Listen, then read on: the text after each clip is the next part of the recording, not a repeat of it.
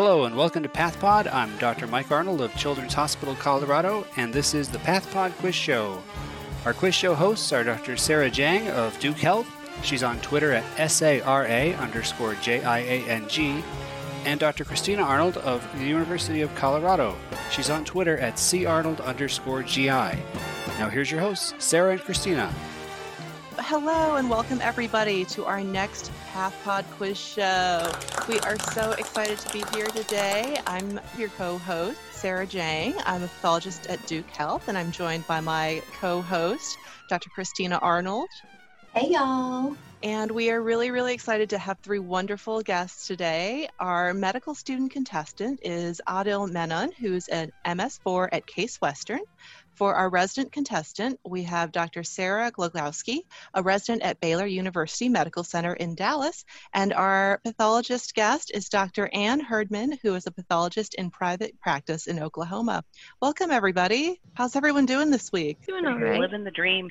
Living the dream. That's my standard response, too, to people. Me too, yeah. And sometimes I really actually do feel like I'm living the dream. I'm in a nightmare, folks. I'm in a nightmare. That was really dark. That was a really dark way to start off the show. Thank you. I feel like it has been kind of a little bit surreal. Like, you know, when I wake up in the morning, I'm like, another glorious day. And then I remember that it's 2020 and coronavirus is still a thing. And I used to say even years were my favorite years, 2018. But I have to say, I think I'm going to start pulling for odd years, 2021. Yes. I guess I never really thought about it. Yeah. That's what we do here at PathPod. We just try to really make you guys think of the important issues. Mm-hmm. I feel like I should be odd just because I am an odd person. But I think we're looking at every pathologist here having a window. And we know Sarah has a very nice window too. So for all of y'all who think that pathologists only exist in the basement, it's not happening today. No. I've got beautiful windows in my office. Yes. I'm actually recording from home where I have a beautiful view of a tree. Cuts out, it's because my kids are streaming Disney Plus again. And let's do Hamilton together. Yeah. On the count of three. What? Wait, what are we doing? So on the count of three, let's sing Hamilton, our favorite song. Yes. So all of us will sing our different favorite songs. Yes. Or we're just going to sing Hamilton. And don't tell each other. It's like row your boat, except for we all sing different songs. Including the rap battles. Yeah. All the rap battles. I'm doing the cabinet. Welcome, everyone. We have our special guest, Adil Menon, MS4 at Case Western. Welcome, Adil. How are you? I'm good. I'm really happy to be here. Tell us about yourself. Sure. I've lived in Cleveland most of my life, but I was born in New York City when my parents were in residency, so I was a residency baby. My interest in pathology, I think, like many people have said, is a lot about mentorship, although in my case, it was that our school's pathology interest group needed another leader. And I was emailing our main pathology professor about something else. And then 2 days later, I get an email being like, congratulations, you're the new pathology interest group leader. And then being me, I'm like, okay, this is an unexpected surprise, but now I just got to be the best at it. So then I just got really invested in pathology and just trying to be as vocal and proactive about it as I could. And then as I thought about it, I realized that at every stage of my career up to that point, from pre-med onwards, it had always really been pathologists who were supporting me. So like in retrospect, I realized like, okay, this is the natural thing I was supposed to do, but I definitely got thrown in the pool head first initially. We've talked about this before, that mentorship is so important, and it's a great message for our medical student listeners out there to pay attention to who's around you, who do you want to be like, who do you enjoy spending time with. That could be clues to the specialty you pick, but it's also a great reminder for those of us who are mentors to students that it only takes a few minutes to really have a potentially very powerful effect on someone else's life in terms of helping guide them into their field. It's really a profound honor and privilege. We're very busy, but to always make time to help out that next generation of leaders. What did your parents specialize in? Well, my mom is a family medicine physician and my dad is a cardiologist. And let's say you couldn't be in medicine at all. What would you pick? So I'd probably do what my high school teachers thought I would do, which is become a high school history teacher and just hang out with them forever. Yeah, a lot of my high school teachers were really surprised about the shift to medicine. They just assumed I'd go into education. Tell us about your favorite time in history. I really like East Asian history, so I really enjoy both the Sengoku period in Japan and then the Three Kingdoms period in China, which I know are very stereotypical times of people who enjoy the history of that region, but I think are really fascinating just because from the fracturing of those countries, you get so many different characters and philosophies and ideas. I feel like you just proved your history buff credentials, because I would have never even imagined that there was a stereotypical favorite historical time of any of the East Asian countries. In today's medical student quiz show segment, I will read you 5 board-style questions with answer choices. Provide the correct answer, and you win a point. Win enough points, and you win a prize PathPod Clear Ruler. Ready to play? Yep. The theme is genetic disorders. Here's your question. Which of the following genetic disorders is autosomal recessive? A, cystic fibrosis, B, Huntington disease, C, neurofibromatosis, D, myotonic dystrophy. CF. Correct. So cystic fibrosis is recessive and the other 3 are autosomal dominant. Bonus question. Are you ready for it? Mendelian disorders are mutations in single genes that have large downstream effects. Which are more common in Mendelian genetic disorders? Autosomal dominant or autosomal recessive? Autosomal recessive. Perfect, and you got it. So you are 2 for 2. All right, question number 2. Are you ready? This is a good one. Okay. Identify this disorder. Here are your clues. This disorder is due to mutations in genes that result in reduced or defective collagen. Patients have hyperextensible skin, hypermobile joints, and can have vascular defects. It's thought that most contortionists have this genetic disorder. Ehlers-Danlos. Oh, I knew it. I knew you didn't need the choices. I could see you. I could see you like wanting to answer. Oh, man. Very good. You're on fire. On fire. Choices. On fire. I have another one for you, sir. We are on 3 points. Identify this disorder. This disorder is autosomal dominant and has a missense mutation in fibrillin 1, a major component of microfibrils in the extracellular matrix. These fibrils are widely distributed in the body, but they are particularly abundant in the aorta, the ciliary zonules that support the lens of the eye, and ligaments. Affected patients are exceptionally tall with cardiovascular defects, outward and upward subluxation of the lens, and lax joint segments. Marfan's. Oh my gosh, Marfan's for 1. I think this is great that you're yelling out the answer before you even get multiple choice, because I think that's going to make you a great pathologist, right? Unfortunately, with the exception of taking the boards, as a pathologist, I don't get with my requisition a little sheet of paper with like, check the answer, right? Dr. Herdman, you don't get that in your practice, right? The requisitions don't come with multiple choices. Unfortunately, I do not.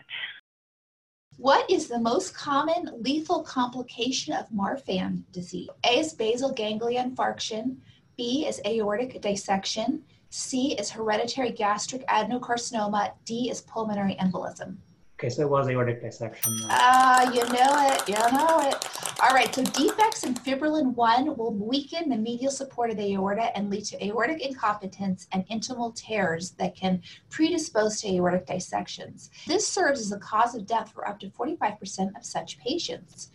Mitral valve prolapse is actually more common, but the question was about the cause of death. They're type A dissections because they include the root as opposed to type B. You are completely over my head. Last question here.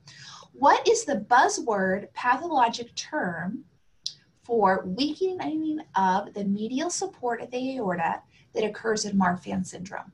A. I was gonna say my dad's gonna be so mad at me when I don't know this. Oh, okay. You know, you're gonna know it. Here it comes. Here are your choices. A. Caseous necrosis. B. Necrotizing granulomata. C. Schiller-Duval bodies. or D, cystic medial necrosis? Cystic medial necrosis. You got it, sir. You have a PathPod ruler coming your way. Tell us, please, what are you going to do next? Next, I don't know. I'm very overwhelmed and excited. Maybe this might be lengthy, but you know how I said that at every stage of my career, I've sort of been supported by pathologists? Yes. So actually, the first one who took the time to meet with me was Dr. Kumar, who dealt with Robbins. So maybe I'll just shoot him an email. To Chicago, and I thought I couldn't be a medical student because I was bad at stuff, apparently. So then I just shot him an email, and he was nice. I feel like, yeah, sure, I'll meet with you for like 20 minutes and talk to you. And he's like, no, I think you're good. I'm like, okay, thank you.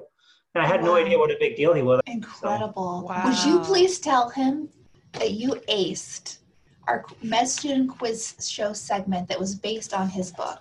Sure. Amazing. And I think that you should put that on your CV, that Dr. Kumar himself gave you the stamp of approval even before, you went into medicine formally. I think that should go on your residency applications, honestly. It's in my personal statement, just because I'm writing about like how good pathologists are. And so it's like, these are people who have supported me at every stage. So. Wow. That's a sign. It's been prophesized for you to be a pathologist. And it all goes full circle too. So yeah, amazing, Yes. Amazing. Our next contestant is Dr. Sarah Glogowski, who is a resident at Baylor University Medical Center in Dallas. You can find her on Twitter at SARAH_GLOGOWSKI. Welcome. Tell us about yourself. Well, hey guys, happy to be here. I am now a third-year resident. That's kind of strange to say. Here in Dallas, and I guess I'm a Texas native. Haven't quite made my way out of the state yet, but it's a big state. Yeah, it's a great place. Plenty of state to explore for sure. And right now, I'm starting to apply for fellowships, and I'll be applying for hematopathology.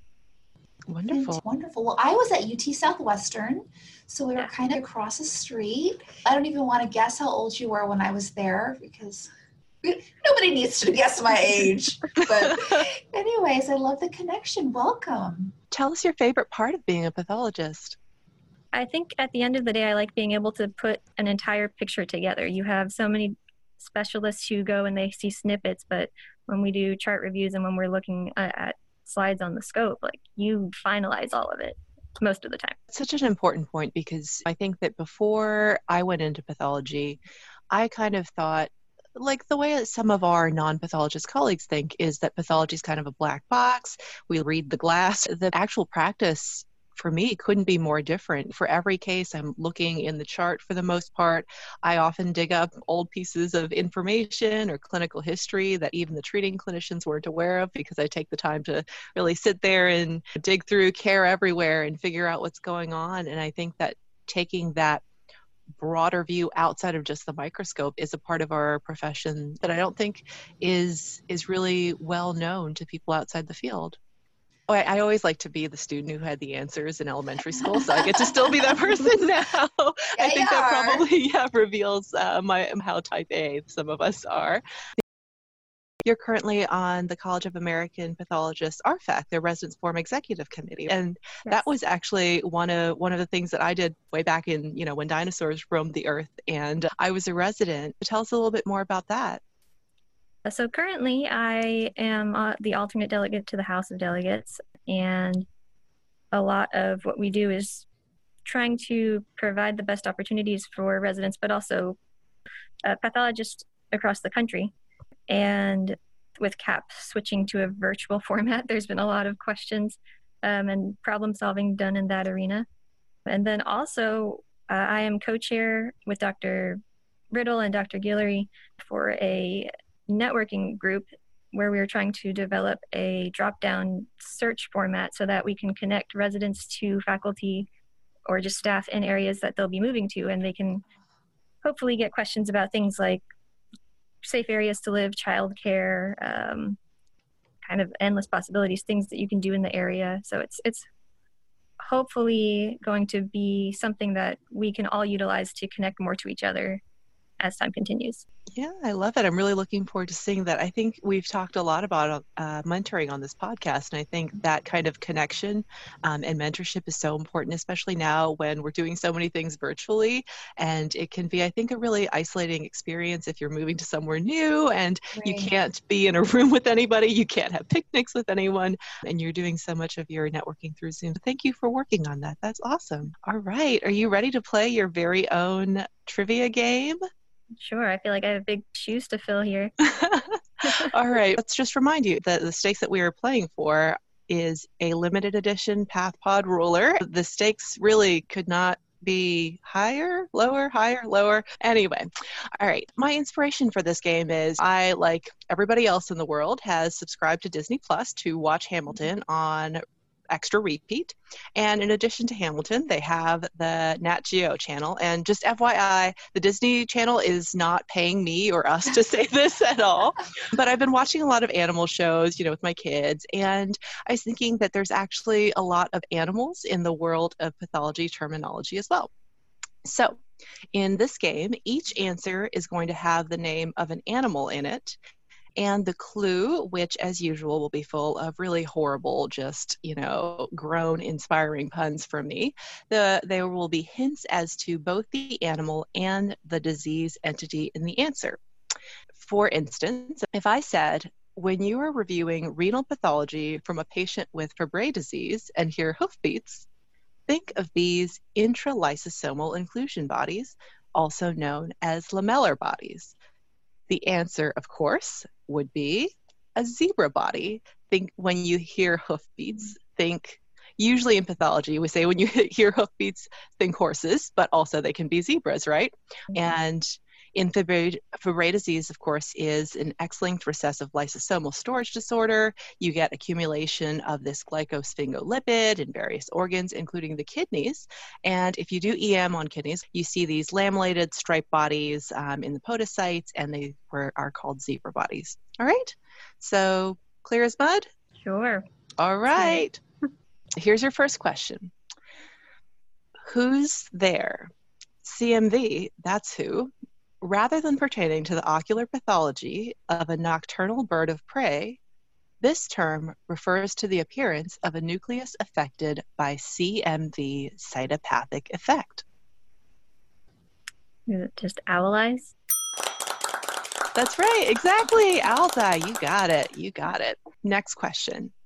This skeletal pattern can be seen in both fashion as a type of twill weave and as a descriptor for the cellular arrangement seen in some soft tissue tumors, classically fibrosarcoma.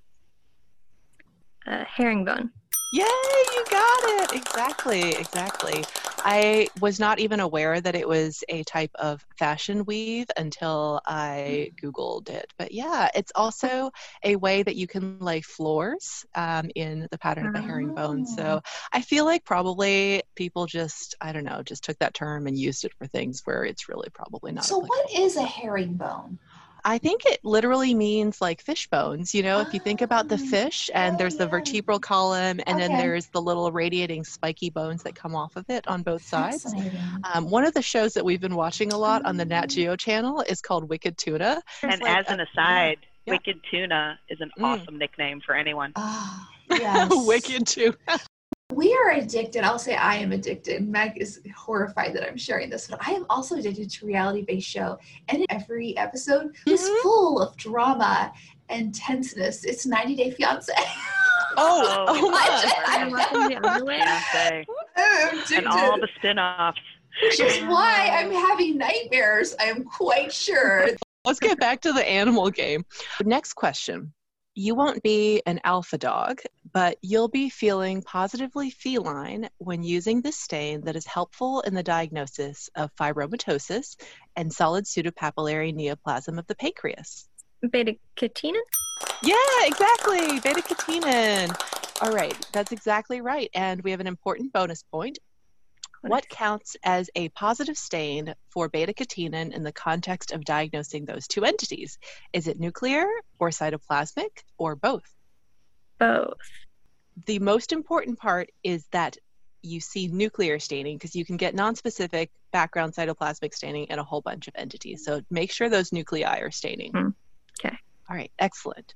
All right, you're doing fabulous. You are 3 for 3 so far, and we have 2 more questions left. So next question. Don't buck the trend.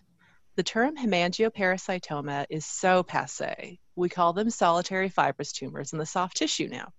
It is, however, still acceptable to use this morphologic descriptor for the vessels we see in the lesion formerly known as hemangioparasitoma. Staghorn.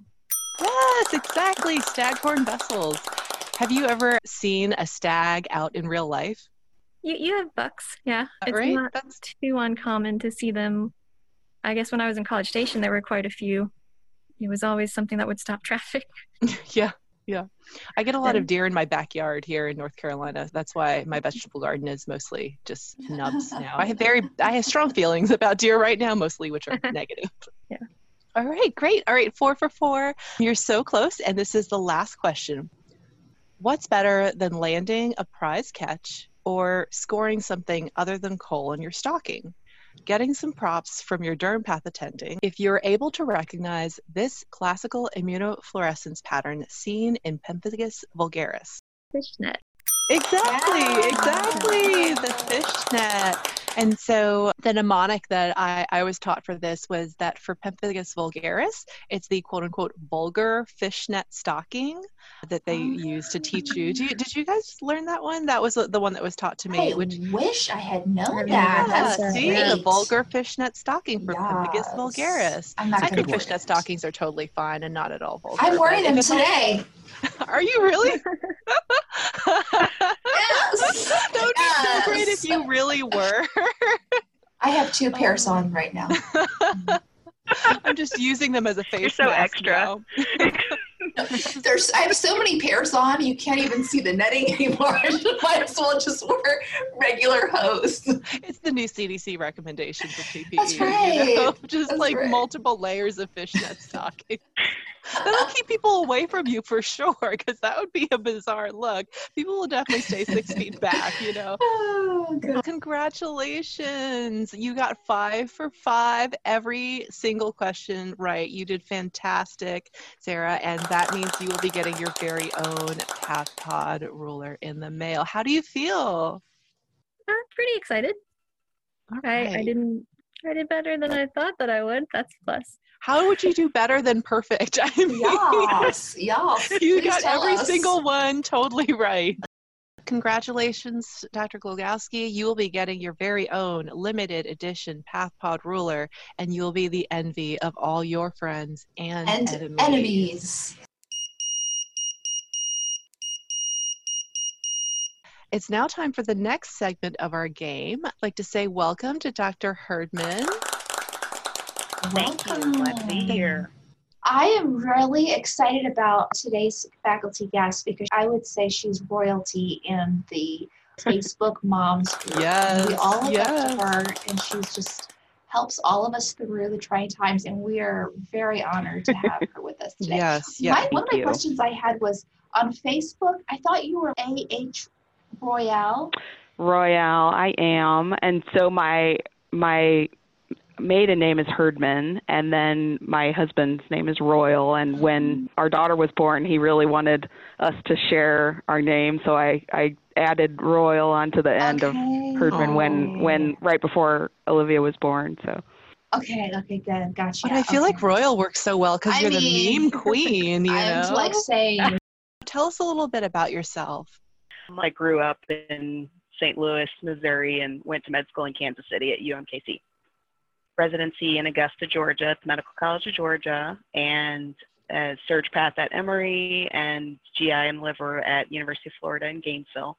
I've been in private practice for coming up on 13 years now. I'm part of a moderate-sized group of partners here, and I'm their GI person now.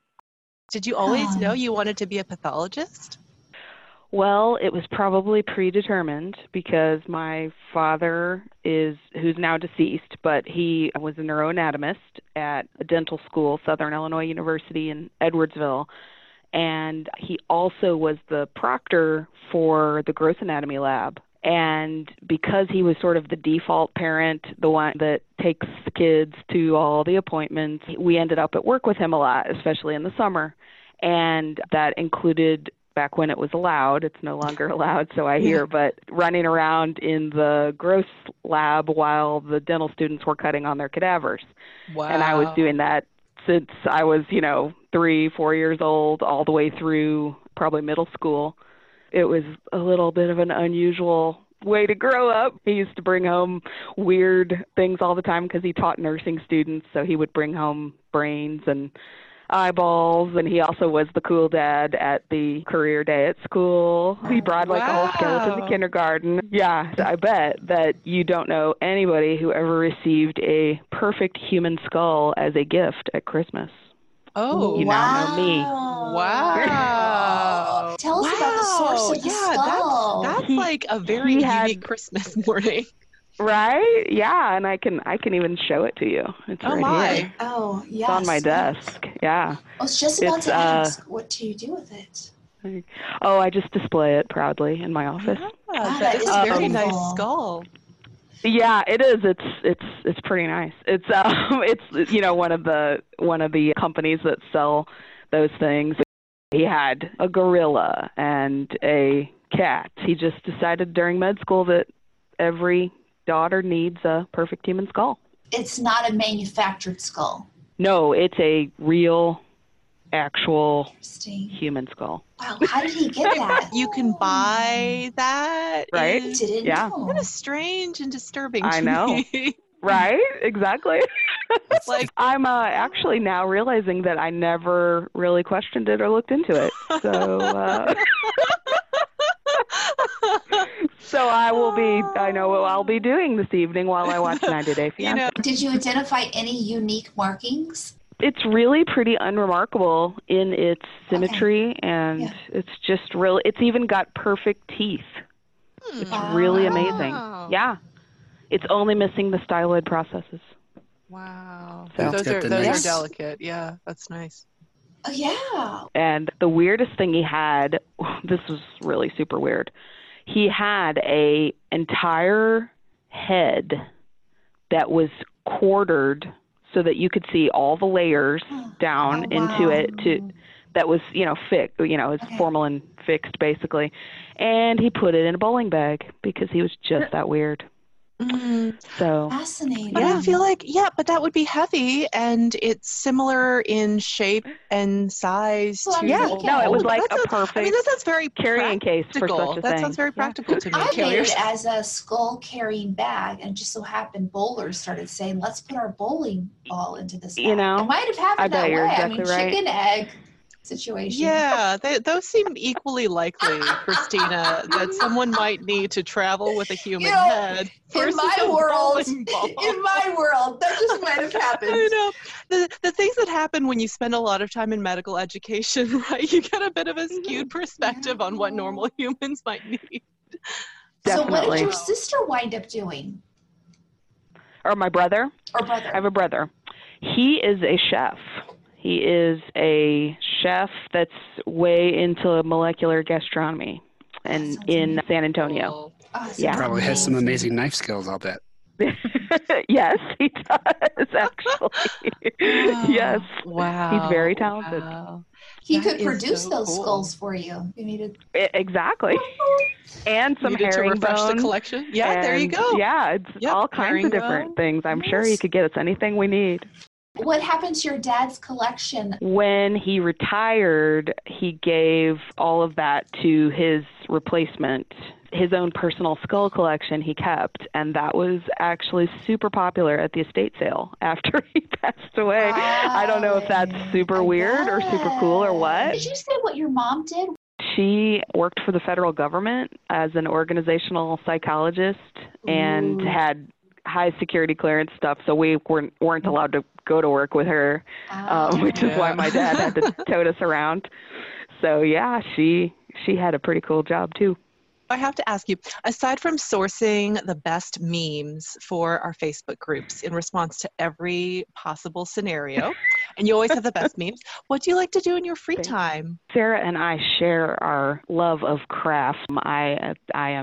I love to do any kind of craft, anything, especially needlework. So cross stitch and other kinds of needlework are my most favorite craft. But I also like to do puzzles, and I'm a big TV person too. I wish I was into things like exercise, but that's yeah, me too. Yeah, boring. Yeah. Boring. Oh, we can I've always never say had an that. endorphin in my life, so.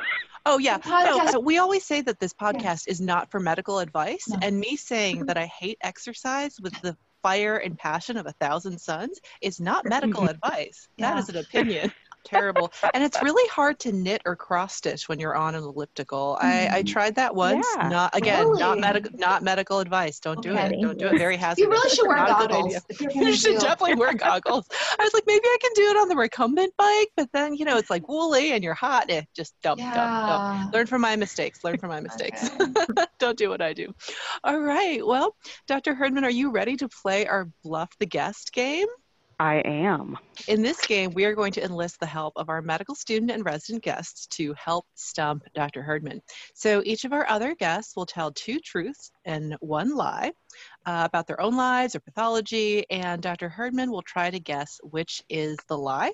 And if she gets enough right, she will also win her own very special, limited edition, semi-handcrafted PathPod ruler. All right. So first up, Adil, are you ready to try to stump Dr. Herdman? My undergraduate background is in medical history, so these are all medical history facts. So 1, the surgeon Robert Liston once performed a surgery with a 300% mortality rate. 2, the Mallory-Weiss syndrome and the Mallory body are both named for American pathologist Frank Burr Mallory. And 3, Joseph Goldberger, the United States Public Health Service officer, played a critical role in elucidating the etiology of pellagra, was married to a relative of former Confederate President Jefferson Davis. Oh my gosh, that is a lot. I feel like all of them could be true or all of them could be false. Wow, did you say a 300% mortality rate? That is correct. That can't be. Exciting. Is that even possible? That feels excessive to me. Does that kill like 2 additional people in addition to Do you kill like a nurse with that? Everybody in the room. Everyone in the room dies? I mean, I'm intrigued. I mean, either way, I need to hear about that, whether it's true or false. It's like a knife on this thing. The last letters of butcher knife. Okay, I'm going to go with C as the falsehood. The false one was number 2. Just because if you look at the early history of American pathology, it's a lot of like families who do similar work and work for each other. Mm-hmm. So actually, Mallory-Weiss tears are named for George Kenneth Mallory, whereas the Mallory body is named for Frank Burr Mallory, who was his dad. Both of Frank Burr Mallory's sons became pathologists, one at MGH and one at the Boston Medical Center. George Kenneth Mallory worked with Weiss to figure out Mallory-Weiss tears, and then their dad, the one Mallory body was named for, and did a bunch of other stuff, standardizing staining, and with the 300% mortality rate surgery, also true. So basically Robert Liston's catchphrase was "Time me, gentlemen, time me," because he was known as one of the fastest surgeons of his era. He was performing a leg amputation on a patient. When he brought down his knife, he was really focused on just being fast. So he cut off 2 of his assistant's fingers along with the patient's leg. And then he swung the knife back up, which cut the coattails of someone watching the surgery, who then had a heart attack and died. Holy cow. Oh, okay. Boy. What did those surgeons do after that? The surgeons who had their fingers amputated. I mean, he died. The assistant died. The spectator died. The patient died. I don't know. How do you die from getting your fingers like the worst amputated? M&M conference He ever, got right? super angry. He didn't die immediately, but he got significant. Oh, got it. Oh That my makes God. sense. Yeah, the guy I'm surprised with is the spectator, because he clearly seemed just to have died from fear. I'm unclear on exactly his age and other comorbidities. So 300%. So normally in a surgery, if the patient had died, it'd be 100% mortality, but it's 300% because in the same operation, 3 people died. Wow, that's although one was obviously post-surgical complications with the gangrene, but still, it somewhat counts. You It's could argue. fascinating. Do They're you all know dying. anything of the fastest surgery that he timed himself? Do you have any like numbers? He averaged like 15 minutes per amputation. Yeah, no, I'm not I mean, like, you know how they always say in medicine, first get good, then get fast? Like, Yeah. he's why they say that now. First Wow. get good, then get fast. Speed is not everything. Oh my gosh. Wow. That's incredible. And then with the third one, with the Joseph Goldberger, his wife was actually the grandniece of Jefferson Davis, which is pretty interesting because Joseph Goldberger's parents were Jewish immigrants from Hungary who opened a grocery store in New York. And then he went to the South. He was assigned to the South to deal with pellagra, which is severe niacin deficiency. The 4 Ds of niacin deficiency, so like dementia, dermatitis, diarrhea, and death. And so when he was down there, they just met, and his parents were like, "We hate this," and her parents were like, "We super hate this." But they're like, "No, we're gonna get married. It's gonna be great." And she's actually a really supportive. At that time, they thought that pellagra was not a nutritional deficiency, but due to an infectious cause. So they had what was called filth parties. So they'd inject infected people's blood. They would consume small amounts of infected people's stool just to prove that every way you can think of being infected, we're going to do that and prove it's not infectious. And they did that, but her specification was that if you're going to do that yourself, anything you do to yourself, I'm going to do to myself too, because that's how our marriage works. So she was really on board with that. She was pretty impressive. Perfect couple. Wow. To prove it on the other side, they did like nutritional studies. So they like went to orphanages and jails and gave people better diets, and they saw the rate go down. But the main reason, and I find this interesting, that people were really pushing the pellagra as infection theory is that basically meant they couldn't blame the Reconstruction and Jim Crow South, because they're like, oh no, this just occurs more in like poor sharecroppers because that's how the virus is. But he's like, no, it's because the system is really bad and the food they can afford is really low in niacin. And so like they can't. And so he could never figure out. Fascinating. He could never figure out like he didn't find niacin. He just like, if I improve the diet, I solve pellagra. Another group of people did that. So he was actually nominated for the Nobel Prize 5 times. But unfortunately, passed away from cancer before he could win, and you can't give posthumous Nobel Prizes. So so then his ashes got scattered in the Potomac, and there's a portrait of him in the NIH. The first thing I ever got published was like a biography of Joseph Goldberger, so I get excited. How wonderful. That is fascinating. So you guys like listen to The Nocturnist, but someone was talking about coming across his notebooks from medical school and how he happened to get all the baby autopsies, and they think that might be why he didn't end up become a pathologist long term. Oh, that was so fascinating. Those are awesome. More. Yeah, that was awesome. Ooh, okay. All right, Dr. Glagaus, it's your turn to try to stump Dr. Herdman. All right. So and I'm not doing well, so help me out. These are more about me, so it should be pretty easy. So pre-COVID, I've traveled to 7 different countries, and I had planned another one, but quarantines and lockdowns kind of upset that. I've had art on display in New York at a gallery, and then I enjoy scuba, and I have dove at the Great Barrier Reef. Well, all of those things are very, very awesome. So even if one of them is not true, that makes you awesome. Let's see. I really hope you've had art on display in New York City, so I'm going to leave that one in. I'm going to go with the 7 different countries. I bet you've been to a different number of countries than that. No, I have so far only been to 7, but my plan, I do scuba dive, but I have not dove at the Great Barrier Reef. It was one of the trips that I had planned for myself. That's one of my dreams too. Yeah. Gotta do it soon. I was getting really jealous. I got to do it soon before the reef disappears. Wow. Well, that's Tell us about this New York City art, please. Yeah, I would love to hear about that too. So this was, I guess, early college. The Salmagundi art group does a non-members gallery display, and so you can submit, I think, up to like 4 or 5 photos to it, and if you're lucky, they select one, and then you get to put it all together and ship it up to them, and you're on display for a few weeks. What did you have? This one, it was actually when I was in Paris at the Opera House. It was a picture of a chandelier up towards the ceiling, not like the famous chandelier, but it was one of the chandeliers in the Opera House. Just kind of a cool perspective of it. And they liked it. Wow. Wow. Yeah. Congrats. That's That's awesome. awesome. Congratulations. You know, in an amazing turn of events, Dr. Herdman has gotten enough right to still win her own limited edition Yes, she clear did. PathPod Yes, she ruler. did. Well, it is that time of the game where it's Christina and my turn to have the tables turned on us. And I think Dr. Herdman has been kind enough to bring some games with which to stump us. The first thing I would like to talk about today is bile.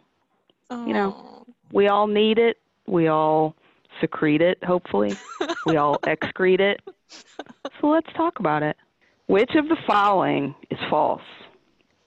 A, the human body secretes 100 to 300 milliliters of bile per day.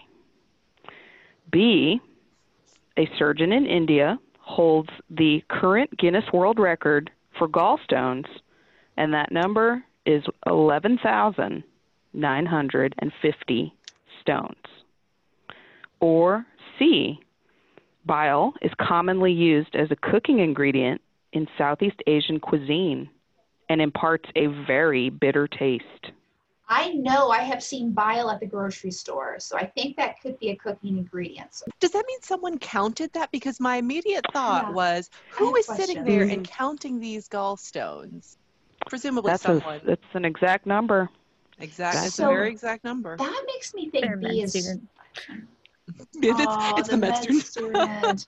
So you mean the From one gallbladder. oh, it's yeah. from one That makes gallbladder. that's more likely than if he Wow. had counted every single gallstone he'd ever removed, because, Yeah. geez, Louise, that's a lot of wasted effort. 11,000. That'd be dedication. That'd be dedication. I feel like 1 to 300 milliliters of bile per day could be true. Yeah, that seems very plausible. I definitely agree. C, I think, is true. Between A and B, so I'll go with you. Do Adil or Sarah, do either of you have some knowledge Oh, to yes, impart? I see tell Adil us. over there tenting his fingers as if he knows something that we don't. No, I just had a vague recollection of B being true, but I have no basis for it. Like, That's true. He might know. You're the because of medical studies of historian. medical Yeah. historian. Yes. So I think we should go with A. Okay, let's Shall go we with change A. it? I like A. We're A. Final answer. Final answer. And you win. You win Oh, because no. the human body actually produces between 400 and 800 milliliters of bile daily. Wow. I Wow, feel Yeah. it. a I lot feel of it. bile. A lot of bile. All right, are you guys ready for 3 truths and 1 lie? Let's Oh, do it. man, yes. Let's do it. I'm going to note. Extra. All right, which of the following is a lie? Number 1, I have episodic gastroparesis, and it's related to fatty food, and I've had it my whole life. And once I vomited, mostly through my nose, which is known as vomiting, by the way, in case you Is that weren't right? aware. How do you spell that? I want to know. It's VOMICKING. I learned that from my Vomiting. ER colleague. Vomiting. I love it. Vomiting. So I once vomited right at the table during the group dinner for an attending job interview that I had, and I did not get that job. Number 2, in the 6th grade, I had an appendiceal rupture that smoldered for 10 days before my parents took me for medical attention, mostly because they did not believe that I was really in the pain that I said that I was, mostly because the school nurse had dismissed me and my pain, and therefore it couldn't be real. Number 3, I once had a photo of myself go incredibly viral, like in the global kind of way, after I attended the 2017 March for Science, and I was on the front page of most major and many minor newspapers in the United States and around the world. And number 4, in medical school, I had a job with the body pickup service 2 weekends a month, which included retrieving bodies from crime scenes for the medical examiner's office. for a fact that 3 is true because I have seen this photo. Anyway, but so both the first 2 stories sound awful. I would really like to say that number 2 was false and that the school nurse dismissed you, but that your parents listened to you. Although I am aware that just because you have parents who are in the medical field does not mean that you will get the right diagnosis. I know this through stories because medical parents sometimes dismiss symptoms more lightly than your average parent. And I have that's all seen I'm that say about in that. my friends. I think knowing vomiting is sort of like, that seems like you must have had that experience to know the word vomiting. So I go with you. I'm going with you on 2 is the lie. When you win, that is the lie. The 8th grade, I was playing kickball in school at recess, and I broke my foot. Could not weight bear. I vomited, not vomited, but I vomited from the pain. Had to hop to the school nurse. I literally could not bear weight. It was swollen up 4 times the size. Couldn't get my shoe back on. And she said that I was just being, I was being dramatic.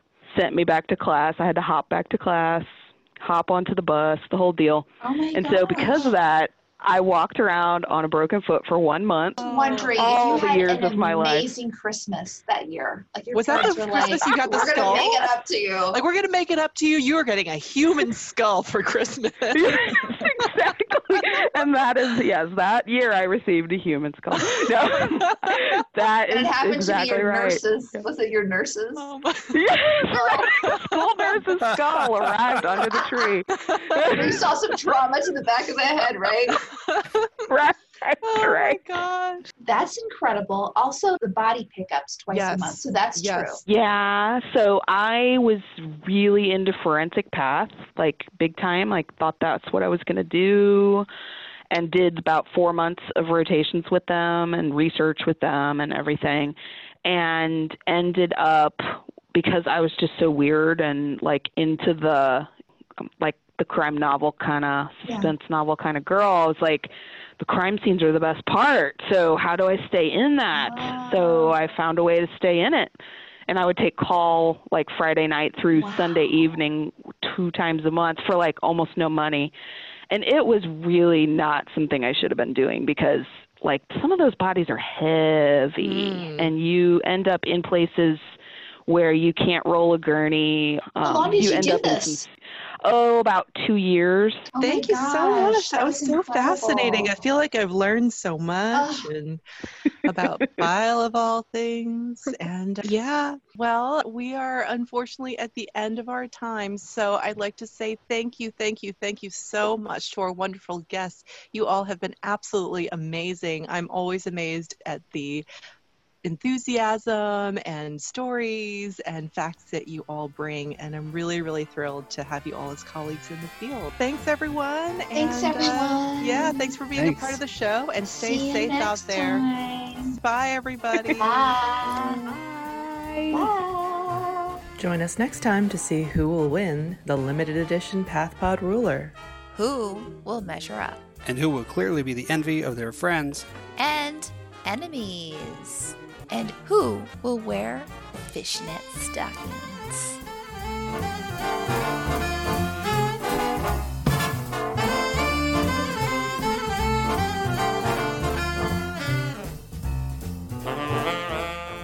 Support for the free PathPod podcast comes from listeners who like it and share it with their friends. So go ahead, send someone the link.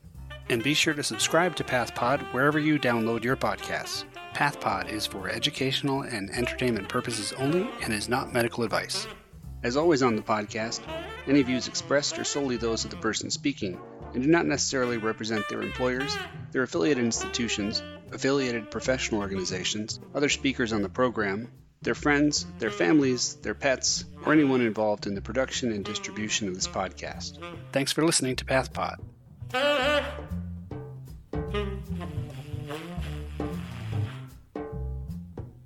Wicked Tuna is an awesome nickname for anyone. Yes. Wicked too.